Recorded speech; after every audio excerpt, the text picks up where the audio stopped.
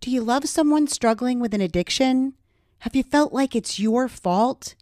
Are you exhausted from sleepless nights, from being lied to and manipulated? And are you frustrated from arguing and fighting with this person when you're only trying to help?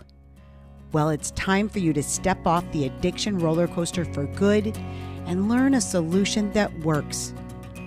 Join addiction experts, hosts of the popular podcast, The Addiction Solution, and authors of The Freedom Model for Addictions, Mark Sharon and Michelle Dunbar, to learn a solution that will provide you and your loved one freedom from the addiction battle for good. It's called Families Moving Past Addiction Masterclass, and it's a 3-hour live online exclusive event where you'll hear information about addiction we guarantee you've never heard before, and that's great news. If you love someone struggling with an addiction, then this masterclass is for you. For more information or to enroll, click the link provided and register soon for the date that works for you, because each class will be limited to just 50 participants so we can best serve you. Welcome to the Addiction Solution Podcast. I'm Michelle Dunbar. Enjoy listening and watching as addiction experts Mark Sharon and I cover controversial as well as helpful topics on addiction, how to move past it, and other related subjects. As two of the co-founders of the Freedom Model, Mark and I will give you a completely new perspective on the topics that matter to you. We will take to task the Recovery Society's lies and misinformation and replace them with facts, research, and the methods to move on from addiction struggles without 12-step meetings, rehabs, and the shackles of endless recovery. Let's escape the treatment and recovery trap together and learn to be free. Welcome to the truth. Hey, everybody. Hi, everyone. Welcome to the Addiction Solution Podcast. I'm Michelle Dunbar. And I'm Mark Sharon, and we co-wrote with Stephen Slate, our colleague, The Freedom Model for Addictions, Escape the Treatment and Recovery Trap. And yes. The Freedom Model for the Family. Yeah, that's right. And right now you can get the book for free, and you can also order the workbook, which we've never had in the past, open to the public. That was just something for our coaching. So if you want that, go to the link tree and click on free book offer. Free book offer. Now, you probably heard in the commercial just before this, unless you fast forwarded over it, which was cool because I'm going to tell you about it anyways. We're starting a new offer for help for families. And it's something that we've done in the past, where I used to do these 2-day family workshops where families would fly in from all over the country and work with me for 2 full days on a crash course in the Freedom Model and how they can, by viewing addiction differently, by viewing it as what it truly is, by learning the research, how they can provide more help and support, more effective communication with their loved one. That's right. And, who might be still struggling. And it's also great for if you are doing the Freedom Model and you have family steeped in 12-step, or maybe they don't know much at all, but they're just wondering why you're not going to meetings anymore. They're wondering what you're doing. It's not a 2-day thing anymore. This is going to be just a 3-hour webinar, live webinar event, where Mark and I will be, giving lessons. Yeah. We'll teach the family how to improve relationships, how to deal with somebody that's still getting high, how to deal with getting them a solution, teaching them that addiction isn't a disease and why that is. And it's not progressive and incurable. So you're not a ticking time bomb like they've been led to believe. I mean, all the mythology, we're going to cover all the main ones. Yeah. And because here's the deal. If a family knows that it's a hopeful situation and they have that knowledge, it lowers the panic and good decisions can be made. Yes. And what treatment does is it heightens the panic and fear level to a crescendo. And then families tend to just throw dollars at the problem, and the person then gets caught in the treatment and recovery trap. So we want to pull them out of that by calming the situation with facts, good research, our 34 years of experience, which is vast and massive, and really help families solve this. Well, and a lot of times too, the treatment industry and 12-step programs actually harm relationships and push people apart. There tends to be this Divide and conquer. yeah, well, and people just the trying to control each other factor becomes overwhelming in a relationship, and it can become abusive, on both sides. So, so we want to, by dispelling all that misinformation, it actually, like Mark said, it takes the panic level down, and it just gives people a different perspective, which can help them make really sound decisions. Yeah, a solution. Yep. So, but what we're going to talk about today, we still have this handy dandy list from you great fans. And I took off my glasses, so let me put them back on. This is a great question, and we get this a lot, even when understanding. It's really common. Yeah, even when understanding the freedom model. Is it normal to revert back to old behaviors such as heavy substance use occasionally? So the answer is it happens. Yes. Oh yeah. And extremely common. Yeah, I would say, especially in the beginning. Yep. So what we're talking about here is the difference between an intellectual understanding of something and an emotional understanding coupled with the intellectual understanding. And a real change in preference. Right. But I don't think the change in preference can happen without an emotional understanding. I agree. Right. I agree. Yeah. Something so let me explain something about humans. So our beliefs drive our emotions. So our intellect, in other words, what we think about a situation is going to frame out how we feel about that situation. And this is something that a lot of people don't know because they assume that they are just run by their emotions willy-nilly, and what they feel is real. And they don't understand that it's belief-based. Let me give you an example. If you have a relationship with somebody that's abusive, you could still believe that they love you, and maybe they don't, right? But your belief keeps you in that relationship. Meanwhile, you're being severely abused. And so your belief is they love me. Therefore, you have an emotional attachment to that person. Therefore, you stay, and it's worth the beatings. Mm-hmm.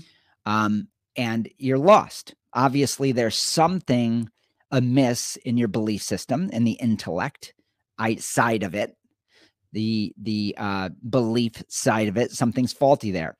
And that is, you're not recognizing that this person really probably is more about control than love.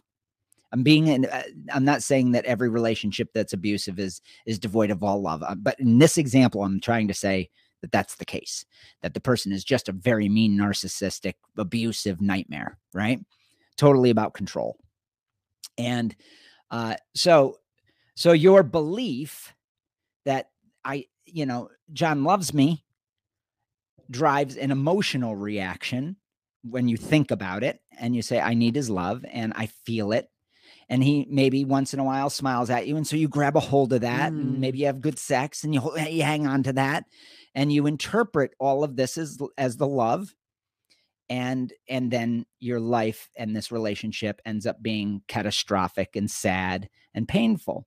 Yet all of this, if you look at it, is run by the beliefs that you hold about that situation, accurate or inaccurate. Mm-hmm.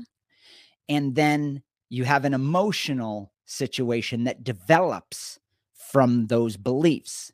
So always there are two things associated with human behavior, and that is an intellectual side, which is I get this is my belief, this is what I understand about a situation, and then slowly over time you will build a preference or not a preference for that situation. And so when people say to me, I understand the freedom model, I've read it twice, and yet I still drink and drug, that just tells me you intellectually understand the material, which is the first part. Yep. but it hasn't switched over to knowing it enough that it becomes an emotional thing, because you need both, because humans make decisions based on emotions and their intellect in concert with each other. The positive drive principle tells us that if we don't see an emotional happiness motivation, Oh, it's really great. Yeah. you're not really going to move in the direction of what your intellect is telling you. You could say, yeah, I really shouldn't be drinking and drugging. And I know it's a choice, and I know it's not a disease. And this is all intellect. This is belief. But that's the first stage. You need that. You need that. That's what the book provides. Yes. But the book can't make you feel an emotional attachment to, I prefer not drinking and drugging because I'll be happier. That second part is an inside job. Yep. Now, I'm sorry to keep talking. No. This is good. So what happens is sometimes, because the propaganda of alcohol and drugs is so profound and has been practiced for so long in the individual, let's say you, that you have a real emotional attachment to the mythology. So you read the book once, twice, you maybe watch some podcasts, and you're getting it. But the information isn't so profound yet that there's an emotional switch. And that is a change in preference. That's right. A happiness-based, beneficial-based switch in your intellect. So your intellect is saying, I shouldn't want to do this anymore. I get it. I mean, and we hear this all the time.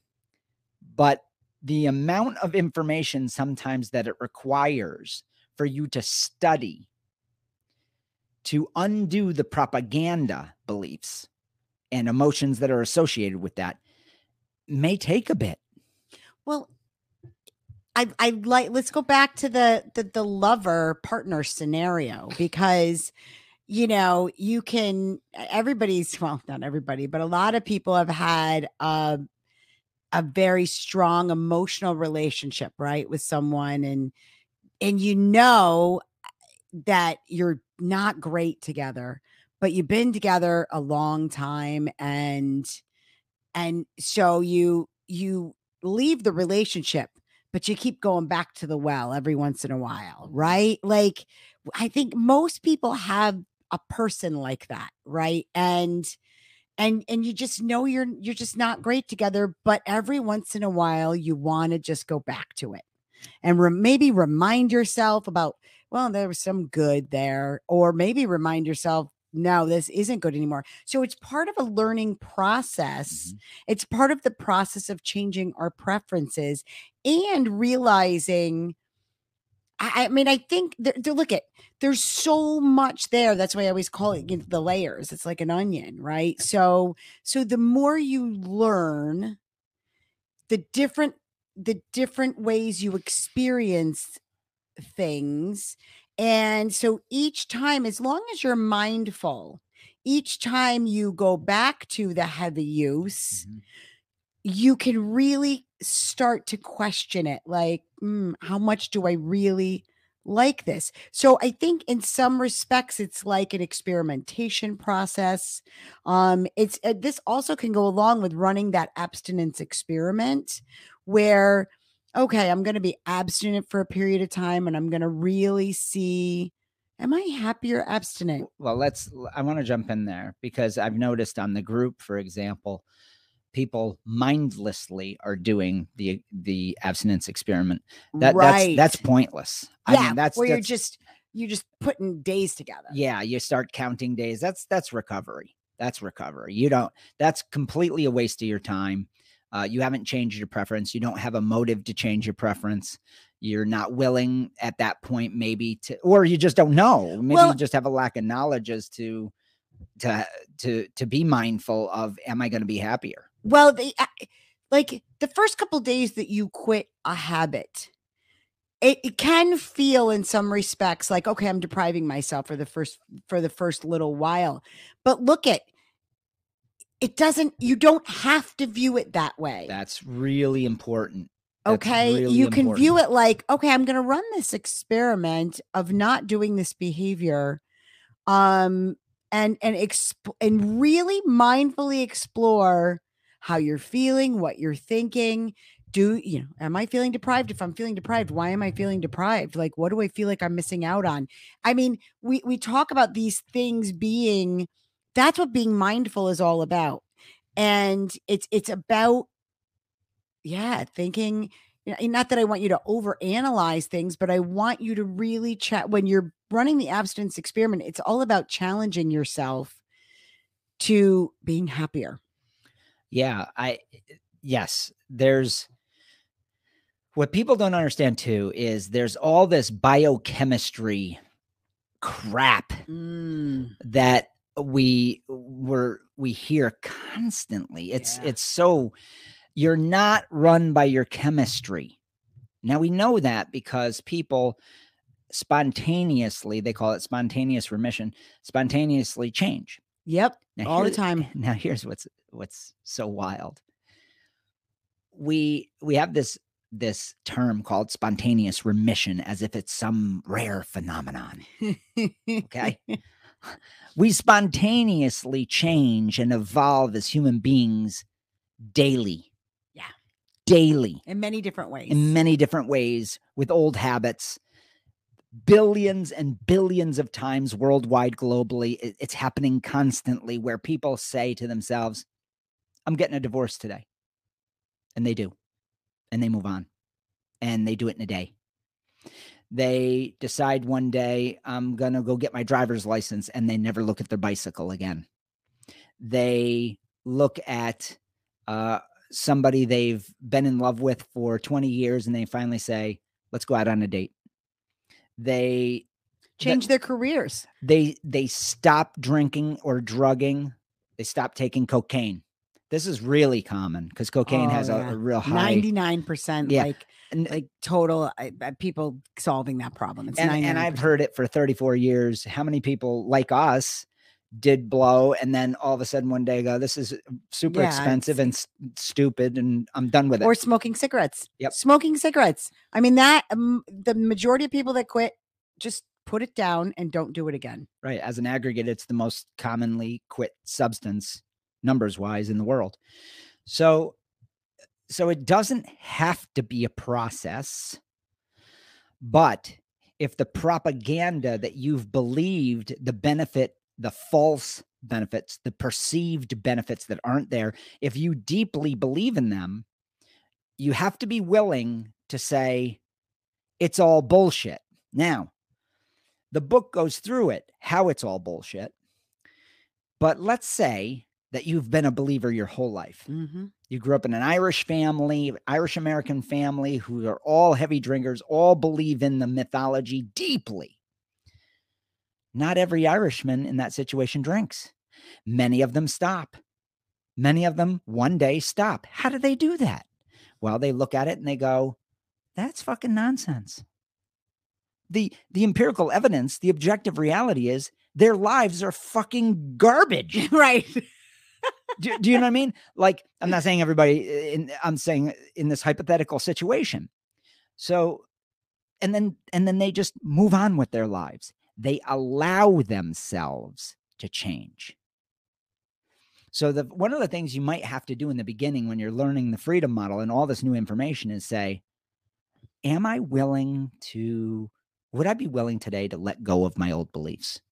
Am I even willing to do that? Or am I defending them inside myself? Right. That is important for you to ask yourself. Hanging on to them because, I mean, when you're a kid and you believe in Santa Claus, right? I believed in Santa Claus. That's good, yeah. And I think I was about 7 years old and my sister was 5. I mean, I think we were like 7 and 5 and my dad, that's kind of young. My dad was wanted to tell us the truth about Santa Claus and I was devastated. So much so that I held on to that belief. I did not want to believe him that Santa wasn't real and held on to it. I think until I was about 10 years old when other kids were talking about that there's no Santa. And but because I had actually one night coming back from mass. We were coming back from mass on Christmas Eve, and I swore to God I heard sleigh bells.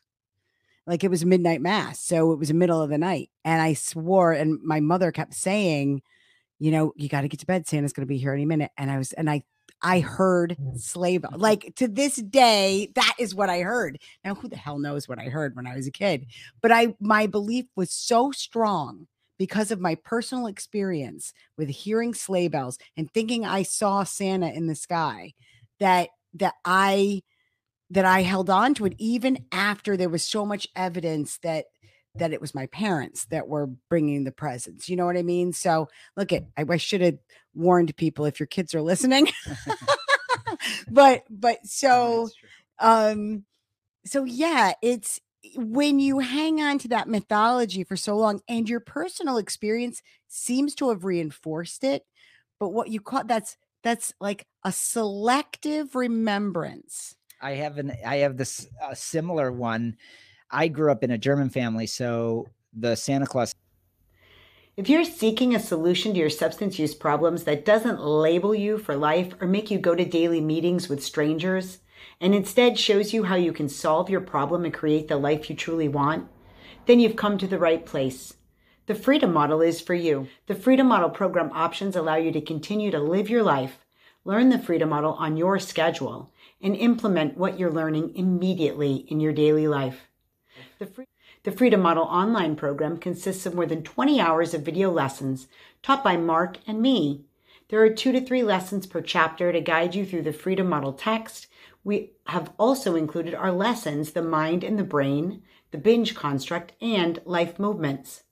You'll get digital copies of our book, our workbook, additional lessons and their worksheets, and our audiobook.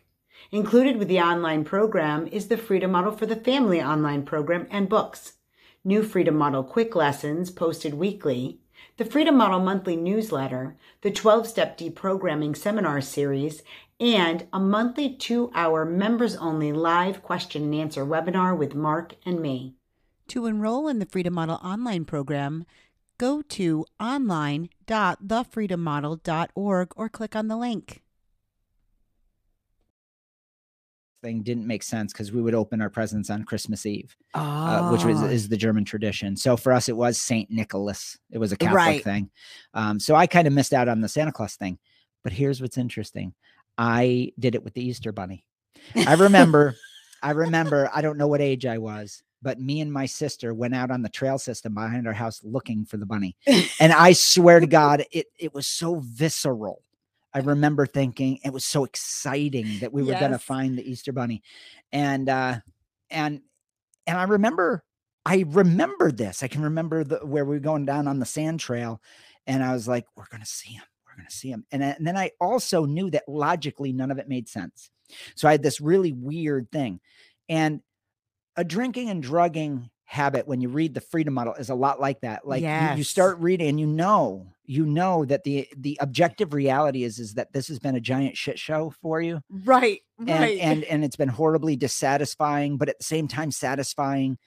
But when you learn that it's actually all in your head based on beliefs, and that the effect of booze or drugs, the physical effect, is really all you're getting out of this whole scene, it's a letdown. It is a letdown. It's a letdown. And you have to allow yourself to feel that and say, wow, I've imbued magic like I did when I went on the trail system to look for the Easter Bunny. I really felt him. Yeah. And then it slowly started to fade as we got back there. And that day I realized there was no Easter Bunny.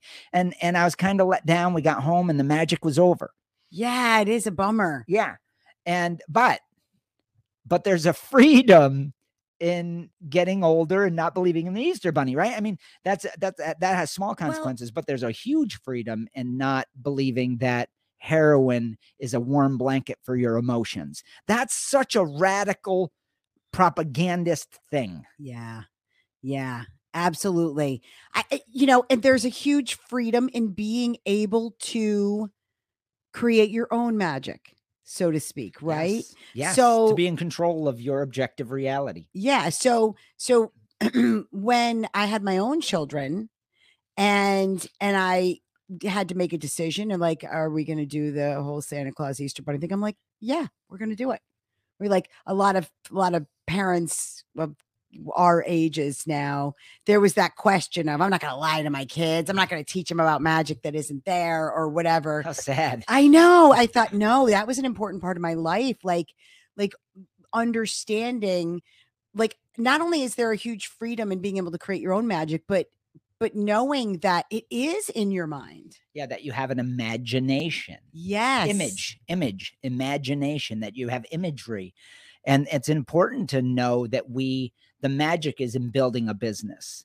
Like, you imagine it, and then you build it. You imagine having a wonderful marriage, and then you make it happen by the work it takes necessary to do that.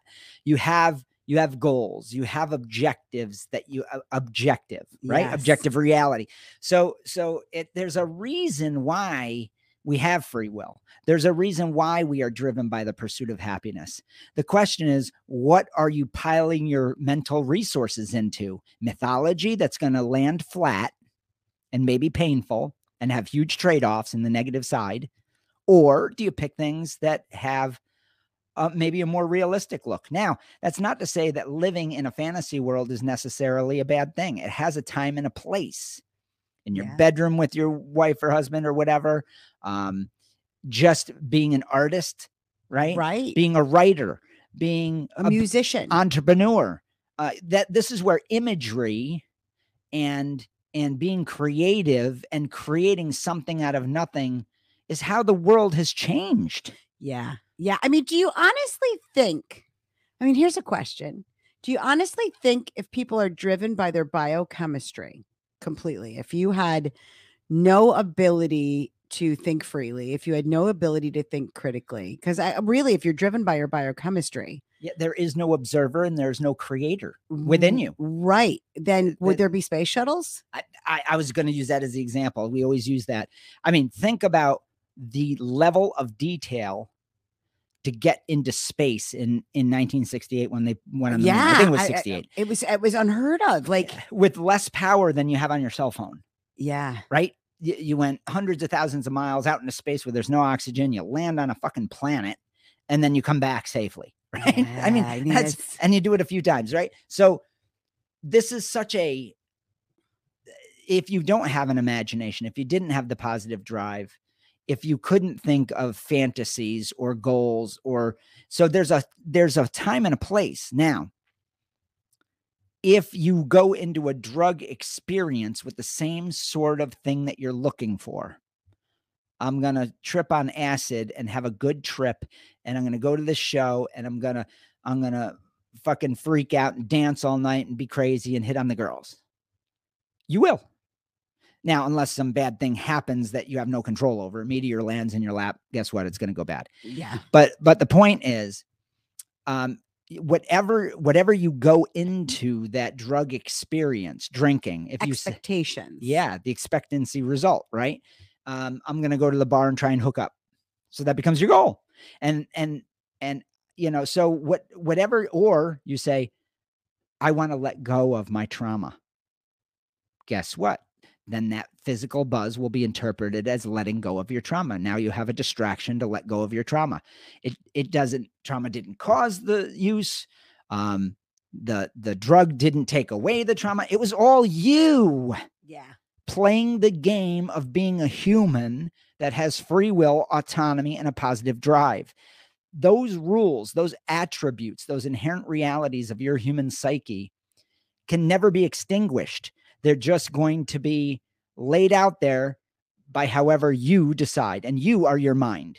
You are your decision making. And so you're always in control. So people want to always go to this biochemistry argument. But the problem with that is biochemistry is a chemical. It is not a thought. So there has to be an observer and a creator. And that creator is your free will and your mind. Then you have biochemistry. Then you have neuroplasticity as a result of this mindfulness, this ability, soul, psyche, whatever you want to call it.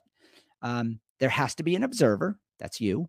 There has to be some objective thing called a mind, or else the brain can't do anything.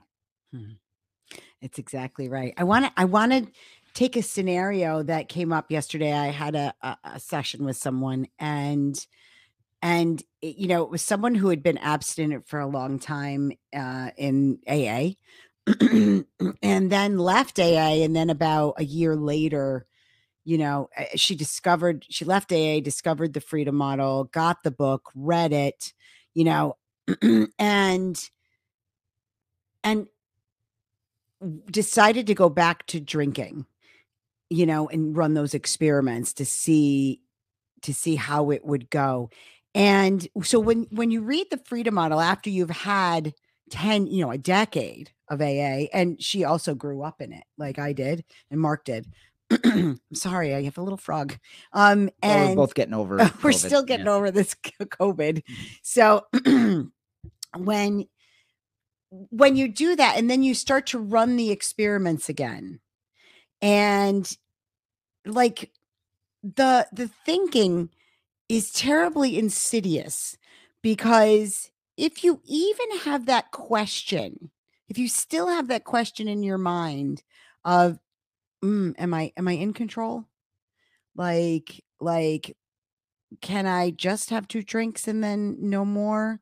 But what about so you start kind of getting confused, because you'll have a drink and then you'll have a second drink, and then you'll be like, why do I want another drink?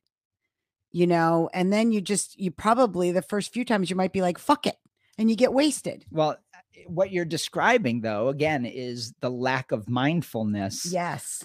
You have to take the intellectual part, which is the understanding that in that book, that all the research, you have to study it and say, okay, the drug we know objectively cannot go into the realm of my mind. Right. It's not going to change my thoughts. It's not going to go from a molecule form into the metaphysical realm of selective thoughts, or even affect biochemically in your brain select thoughts and make you feel better.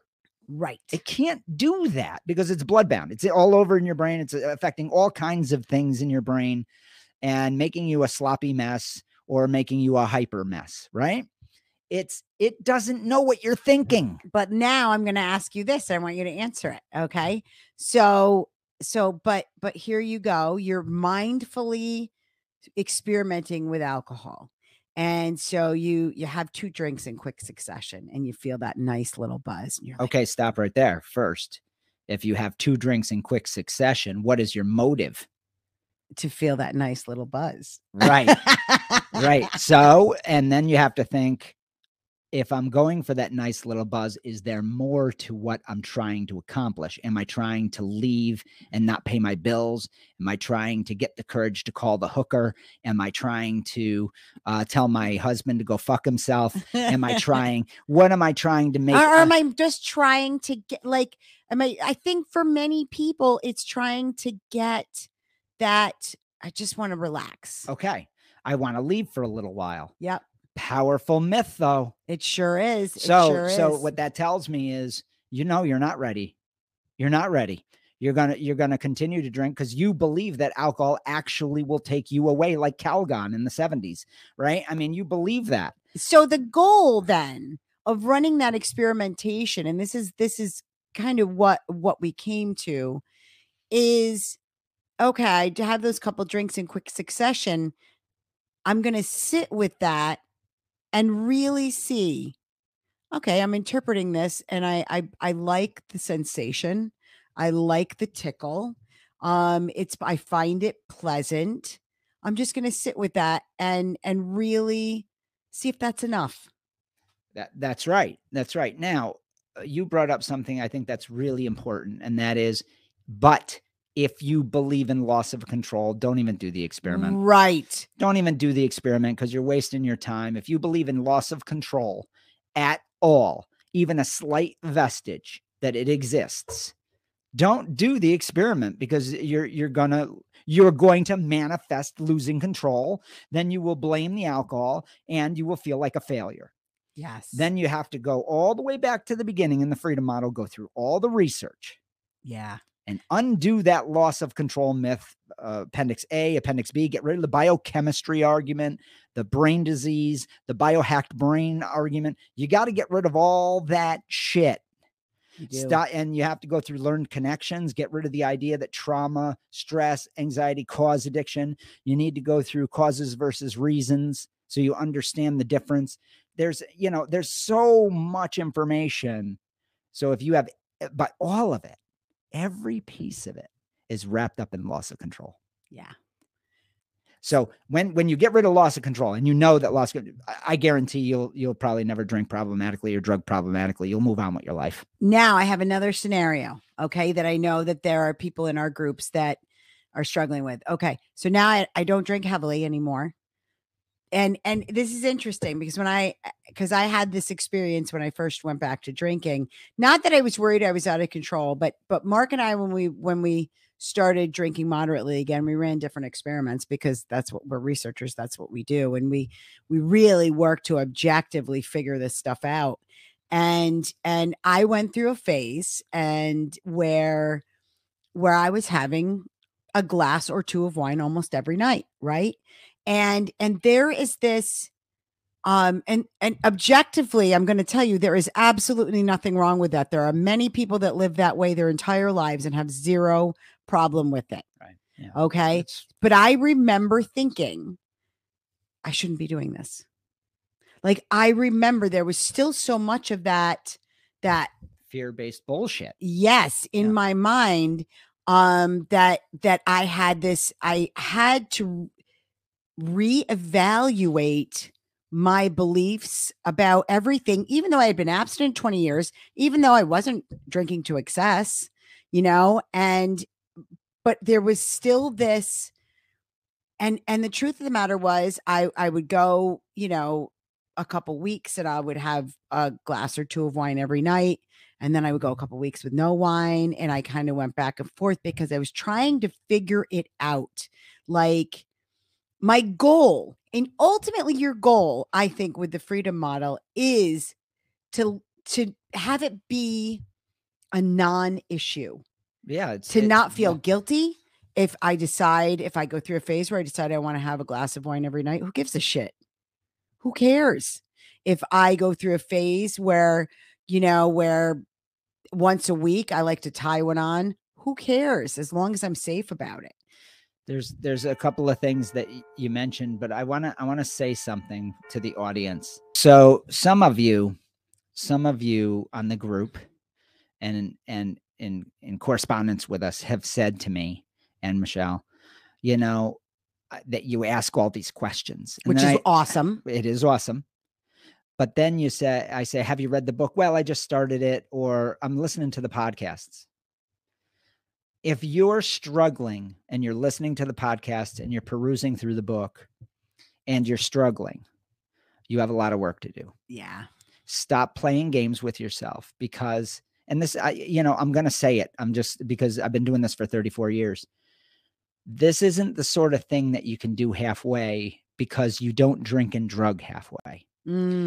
So the mythology that you've invested in is so dramatic and thorough in a diabolically bad way that if you're struggling because you can't undo it with the knowledge that you're getting at this stage.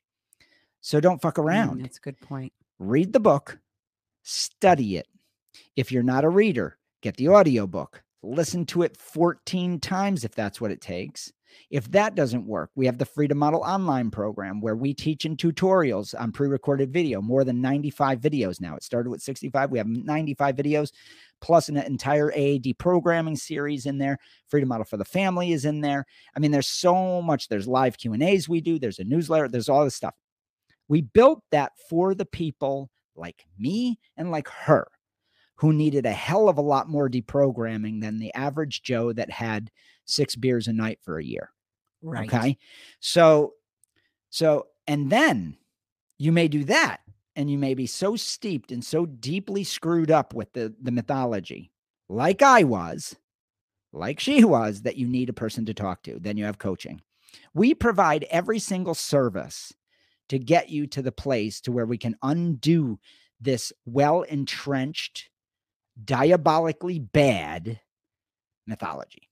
So, but don't play games. Don't if you're struggling and you're just watching the podcast expecting things to change or some light bulb to go on. I think the podcast is great. I think the book is great. I think the FMOP is great. Online program. I think our videos on YouTube are great. Right. I think our videos on TikTok are great. And there are now literally tens of thousands of people that contact us yearly that say it changed my life. Oh yeah. But we have a lot more people, to be honest, more than 25,000 who have come through our retreats, talked with us, spent time with us, done coaching, and they needed more. So just identify what you need. Yeah. And don't play the game of wasting 2-3 years listening to a podcast and feeling like a failure, thinking this should be easy, because for some of us it wasn't, but for many people it is. I want to tell you how the level of mythology. I want to tell you how not easy it is. We actually had one of our podcast listeners in our group talk about something that I said in a podcast about cannabis. It was, I don't know how easy it is to get off track. Right? Well, because what I said in the podcast was that cannabis, that experience I had with cannabis, that it made me paranoid. Right?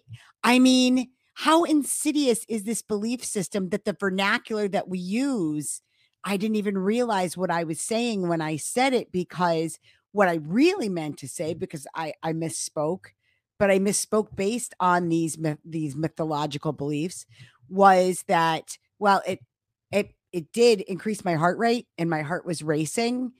And I interpreted that in a negative way.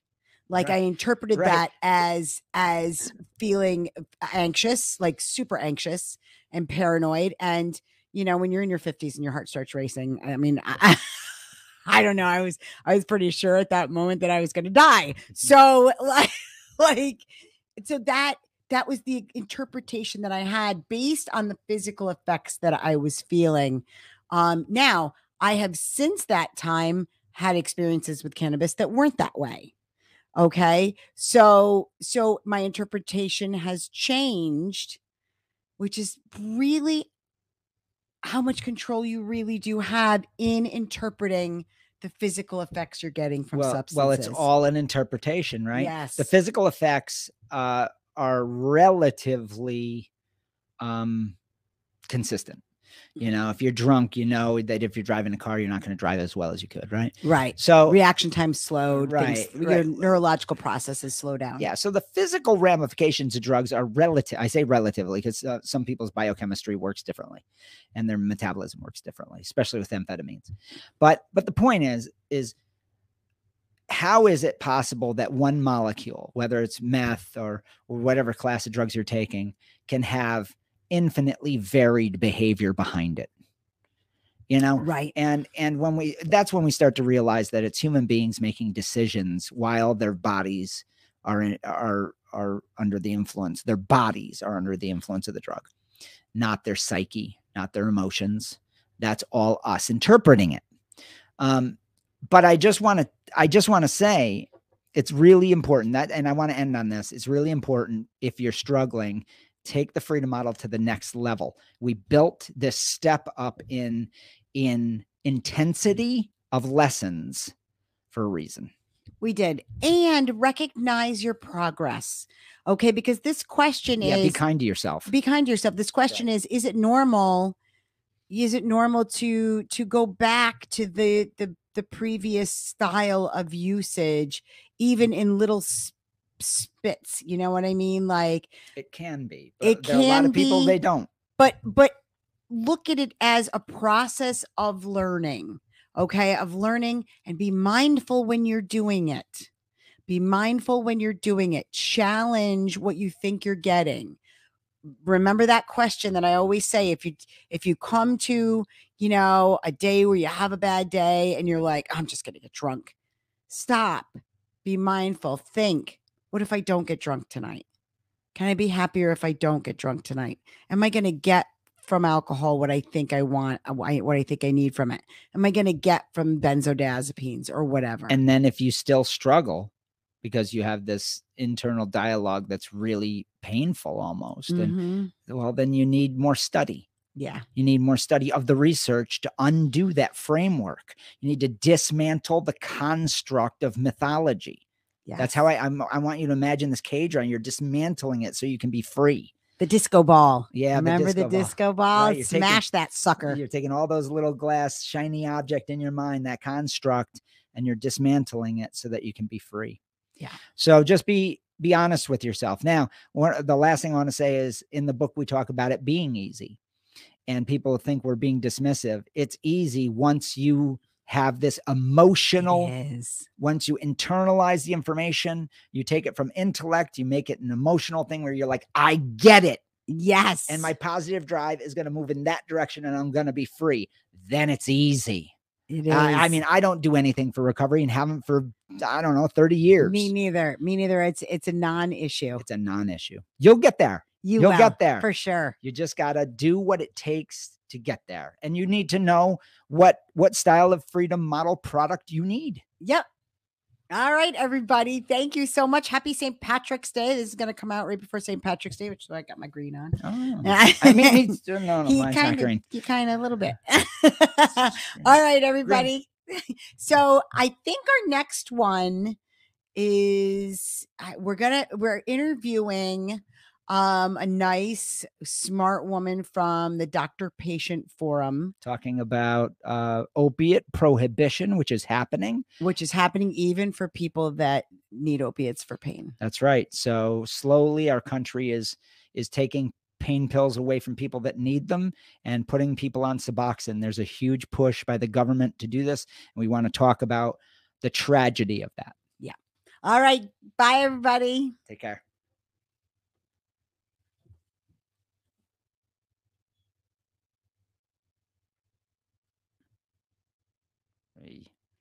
If we lose this one, I'll be bad. Yeah, that one was wicked good. Wicked good. It was like we're on. We're back on. Although, what is happening? Don't touch. Let it run. Walk away. All right. It did it. It did? Oh, wait a minute. Having trouble connecting. Please check your internet connection. We want to send you a free copy of our revolutionary book, The Freedom Model for Addictions. To help us bring this incredible gift to you, we ask that you pay a small fee for shipping. Learn how tens of thousands of people have permanently solved their addictions without steps or meetings, and make 2023 your best year yet. Give yourself or someone you love the gift of total freedom from addiction. Click on the link to get your free copy sent to you today. Are you struggling with a drug or alcohol problem, but you don't want to go to rehab or group meetings? Well, that's why we created the non-12-step Freedom Model Coaching Program in 2011. Through video conferencing on Zoom or Skype, you can work privately with a certified Freedom Model coach from your home or office on your schedule. And here's the best part. With the Freedom Model, you'll never be labeled an addict or an alcoholic, and we won't tell you to go to 12-step meetings or hamper your life with endless recovery rituals. Instead, you can learn exactly why addiction isn't a disease and how you can solve the problem for good and move on with your life. Do you want to be completely free from your addiction? Do you want to never have to attend meetings, rehabs, or addiction counseling ever again? And do you want to solve your problem from the comfort of home? Then call us at 888-424-2626 to talk with a Freedom Model coach today and experience the Freedom Model difference.